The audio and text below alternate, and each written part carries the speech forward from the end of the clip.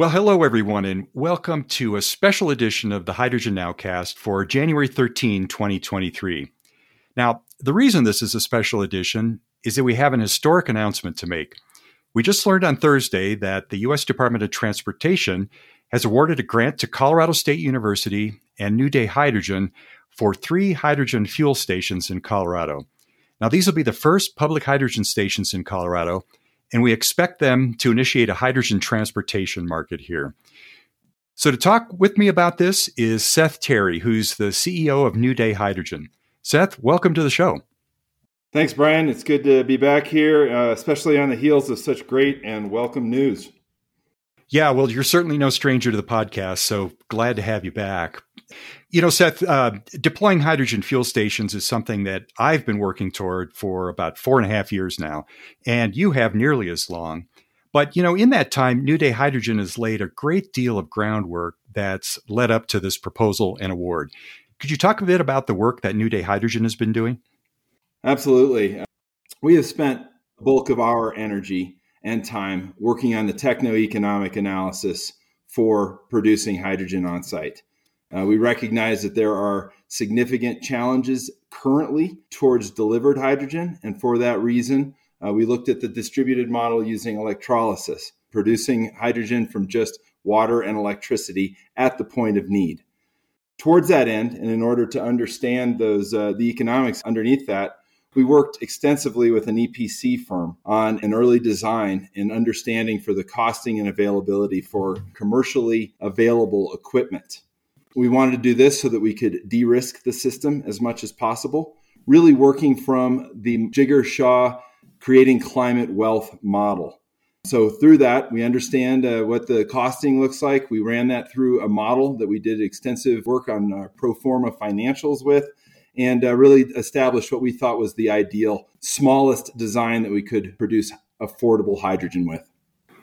All right. So in part of that process, obviously, you've got to have customers for the hydrogen. And I know that New Day has worked extensively with fleets to bring them in to be the customers. You've worked with at least the city of Denver to identify a site. And then, of course, there's investors. So why don't you talk a little bit about the fleet engagement, which is really part of the business model for New Day? Yeah, so the important piece there is, of course, that we be able to match with fleet demand. And, you know, I think you and I probably appreciate as well as anybody that's been in hydrogen, that can be a real challenge. There's a lot of pressure out there right now to produce large amounts of hydrogen or to pair for large production of hydrogen in order to bring the unit cost of hydrogen down. But that's going to be difficult to support the investment that goes into that equipment in the early stages while we're building up demand. And so really that informs why we went to the extent that we did to develop small scale design.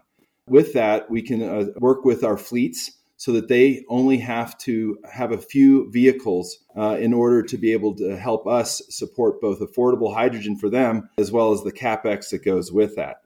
So we have worked with a number of different fleets, originally providing us letters of support for our early stations that we anticipate, particularly in Denver, and working with them to move into letters of intent so that we can understand what the demand looks like. Effectively, these are agreements that point to our promise to provide hydrogen and their promise to take it off. We look at the pricing around that, and then this helps us then on the other side that you mentioned with going out and being able to seek investors to help us back the equipment purchase. Right. Well, I really think that's key. And I don't see too many other companies that want to put up hydrogen fuel stations going out and enlisting those customers like New Day has. And possibly that's one of the reasons why the Department of Transportation gave the award to CSU, Colorado State University, and New Day. Let's talk about the EPC firm. I know you mentioned that. And what you're talking about there is John Cornish's firm. I think some of our listeners may know of John Cornish, who's been in the industry for a while. And it's a little bit confusing that the name of his company is also EPC. And listeners, their website is EPC4H2. And so that's EPC number 4, letter H, number 2.com. So Seth, how's it been to work with John and his son, David? John and David have been great friends through this process. And John is a recognized expert in North America with respect to hydrogen, both at the production and the fueling side. So it's been wonderful to rely upon that expertise, both on the engineering side, but also on the assembly side. Another thing that is great about John's firm is that they have invested in the capability to assemble systems just as the ones that we have proposed, meaning that these are containerized modular systems where they can bring in the equipment componentry for the systems that we've spec'd out and then integrate the equipment inside of them in order to be able to deliver ultimately to our customer sites. So that is really, I think, one of the full suite of services that he can provide there is wonderful. And again, his commitment to hydrogen and to the future of zero emissions in transportation is really one of the key factors there. Yeah, and the nice thing, of course, about EPC is that they're kind of a one-stop shop in that they can do the engineering, the design, and the fabrication. Plus, they help out with the permitting and the site installation of the modules and the operation and the maintenance once it's set up. That's a really key point there, because this is going to be one of the first of a kind facilities in the Colorado Front Range. And as a result, it's great to have that experience and expertise to be able to go and speak to the local jurisdictions having authority in order to help them understand the systems that we're putting in, the facilities we're putting in. Yeah, thanks, Seth. Well, why don't we move on to a description of what these fuel stations look like and where they're going to be and so on and so forth. Yeah, so we were fortunate enough to partner with Colorado State University. As many people may know, they have 3 campuses, separate campuses, but of course all related to some extent. But up in Fort Collins in Denver, CSU Spur, and then CSU Pueblo campus as well. All of them happen to be right along I-25, which is a recognized transportation corridor, obviously, and one where there will be a lot of advantages in starting to implement zero emissions fueling. So that's one of the great things that we were happy to bring along, and I think was very innovative in the proposal that we put together to the DOT. Great. Well, these, as you mentioned earlier, are modular containerized systems. They do on-site electrolysis, and we'll talk about that a little bit in a minute. But the initial design is set up for 210 kilograms per day with a growth to 420, which, as you mentioned earlier, there's a need to start small because most fleet users aren't going to want to buy or change over all of their vehicles to hydrogen right off the bat. They'll probably want to get their feet in the water a little bit with just 1 or 2 vehicles. And then the other plan is that these stations will support both 350 and 700 bar dispensing. So all vehicles will be able to be fueled by them.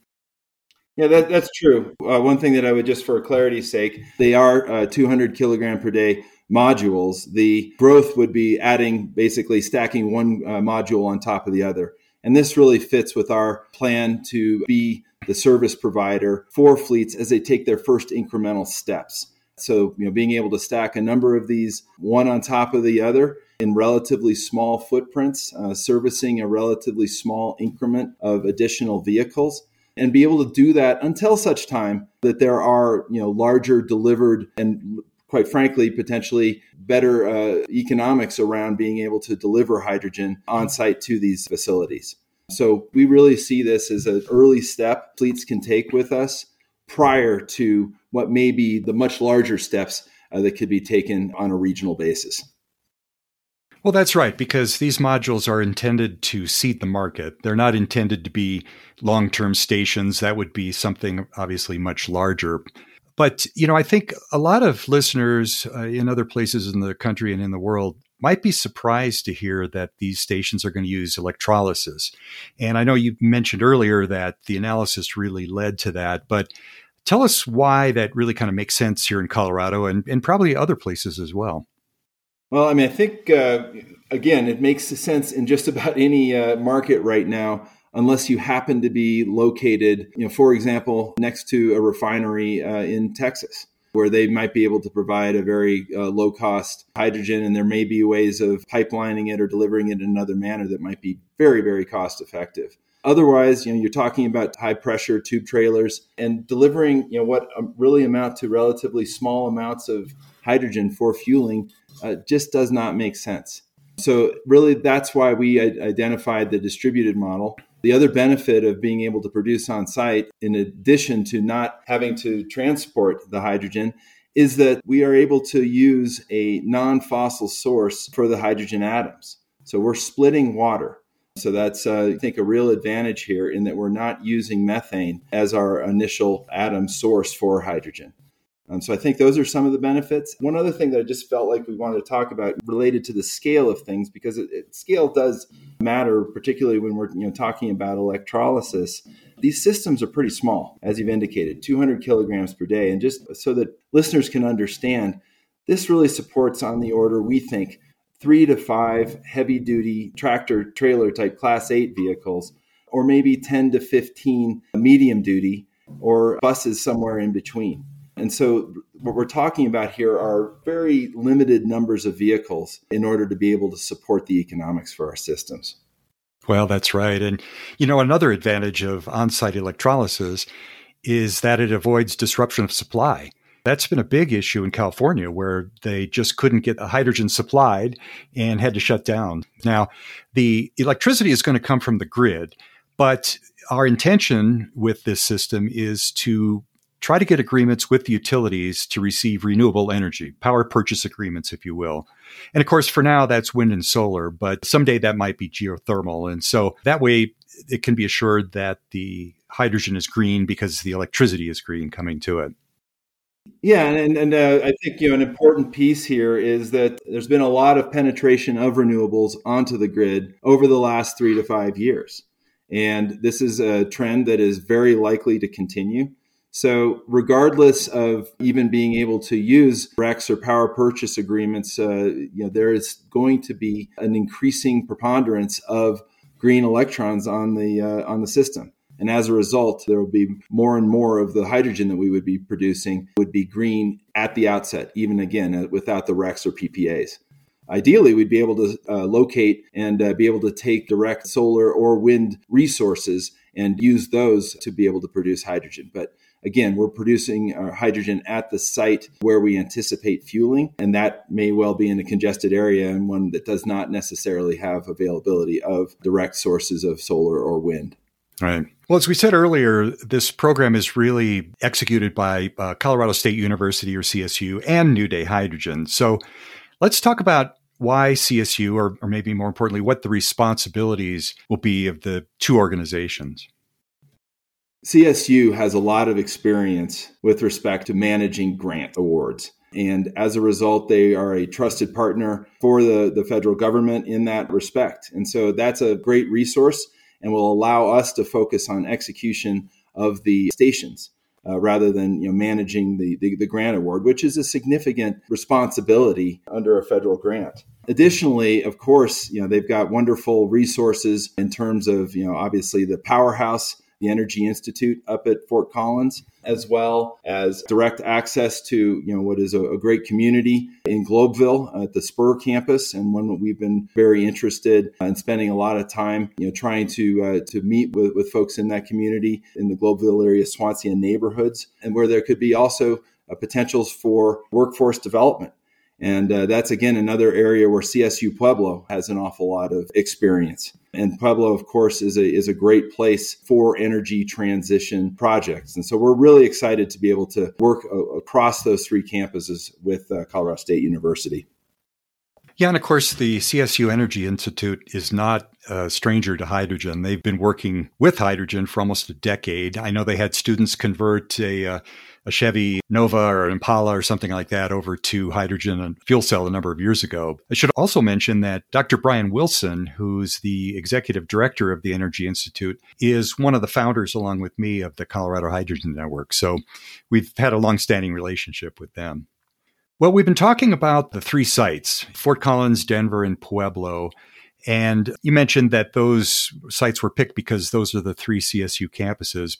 But I think the Denver site in particular is really fascinating, and that's the one that really has received the most emphasis and the work with New Day Hydrogen. So tell us some things about that site and the work that's been going on with the city of Denver as well as CSU and some of the benefits to that neighborhood as well. Yeah, well, that whole area has been undergoing an awful lot of revitalization, and a lot of investment has gone in there as well. And so that's an obvious place where we were interested in being able to try to implement a new solution.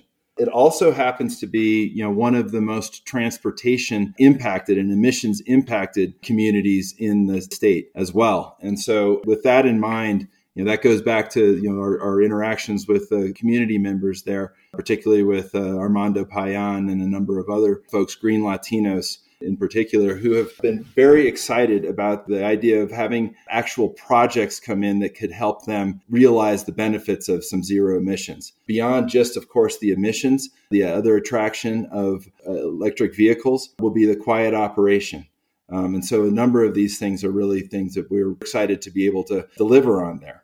We're excited to have the support from CSU Spur towards this. And again, looking in concert with the city of Denver and potentially CDOT and being able to site the station.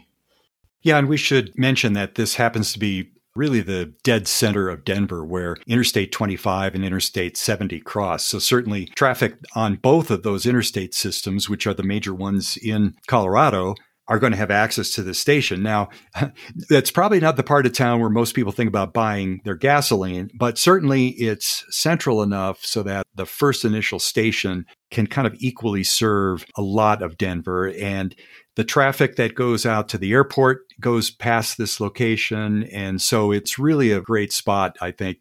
And I should also mention, just as an anecdote, that particular part of town is where the silver and gold refining plants were initially. Colorado has so much mining, not only silver and gold, but lead and molybdenum and other minerals. And a lot of those were brought to this neighborhood, and the smelting was done back decades ago. And so it's a pretty polluted area. So having something like this go in that's clean really is a benefit to that neighborhood. Yeah, they're definitely excited about it. We're excited about it. We think that it's a win-win-win for everybody. One statement that I would want to just clarify there, we are working on a demand-driven approach here for the fleets who would be using this. So although we are looking at a public-facing station, we're certainly not looking with a small station like this at being able to serve widely beyond the area. It's wonderful because it is central, but that's another benefit here that we have with respect to the other stations that we're looking at with CSU and all being along I-25. They can work as nodes in an emerging network, and they can be beneficial potentially for fleets who may be operating between those different nodes. Well, that's right. And these modular stations are intended to seed the market. And once the demand exceeds the supply, they could be moved to another location to start seeding somewhere else and be replaced with a permanent brick and mortar type of station. But you've got to start at the right scale. And right now there's nothing, so the scale is small. Yeah. And to that point, we see ourselves as an outpost supplier, if you will, for hydrogen. And just about everywhere in North America is an outpost right now. Even California, plenty of outpost locations, even where they have the greatest network of hydrogen fueling available in the country. Well, Seth, to maybe speak to the schedule a little bit. So when can I and others along the Colorado Front Range get a fuel cell vehicle and start buying hydrogen? What do you think the lead time is on this? Yeah, well, so again, although we will be public facing, our focus is on the heavier duty fleets. That said, we would certainly welcome some folks coming in to fuel. And as soon as we hit go, as soon as we have the demand identified from enough fleets, we are ready to go probably in about 12 to 15 months. So that really most of that time is related to bringing in, acquiring the equipment and then assembling the equipment, as I said, up in John's shop. But we're very hopeful that we're going to be able to hit go very soon. And this DOT award that we received helps us get a long way towards being able to hit that go button. Great. All right. Well, listeners, I've been talking with Seth Terry, who's the CEO of New Day Hydrogen, and their website is all one word, newdayhydrogen.com. Now, Seth, if listeners want to reach out to you, what's the best way to do that? Certainly. Feel free to send me an email. It's Seth, S-E-T-H, at newdayhydrogen.com. You can also find me on LinkedIn. And I welcome anybody who would certainly be interested in speaking to us about fleet engagement in any of those 3 locations we've identified. We also have a strong emerging opportunity in North Boulder that we're excited about with our partner Via Mobility Services, just to the north of their property. So that's another great potential. And then beyond the borders of Colorado, we are also very interested in having further discussions. We've already had them at various ports, specifically in Virginia and in the Northwest region, as well as inland ports in the upper Midwest. So again, I welcome anybody that might be willing to speak to us about that and is interested in speaking to us about that. Additionally, we are obviously an early stage company, and all early stage companies are in it for investors. The signal is strong that has come from both the state of Colorado, who has provided us a grant, as well as from the federal government now. And so please, if you're interested, I would love to tell you a little bit more about the opportunity with us. Thank you very much.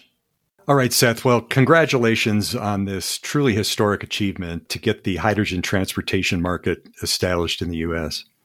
I appreciate the opportunity again to speak about it. And thank you for your longtime support. And my gosh, how many episodes of this podcast now? Yeah, this is number 80. Right. Congratulations, Brian. Yeah, thank you. All right. Well, listeners, until next time, this is Brian DeBruin wishing you health and prosperity. Goodbye.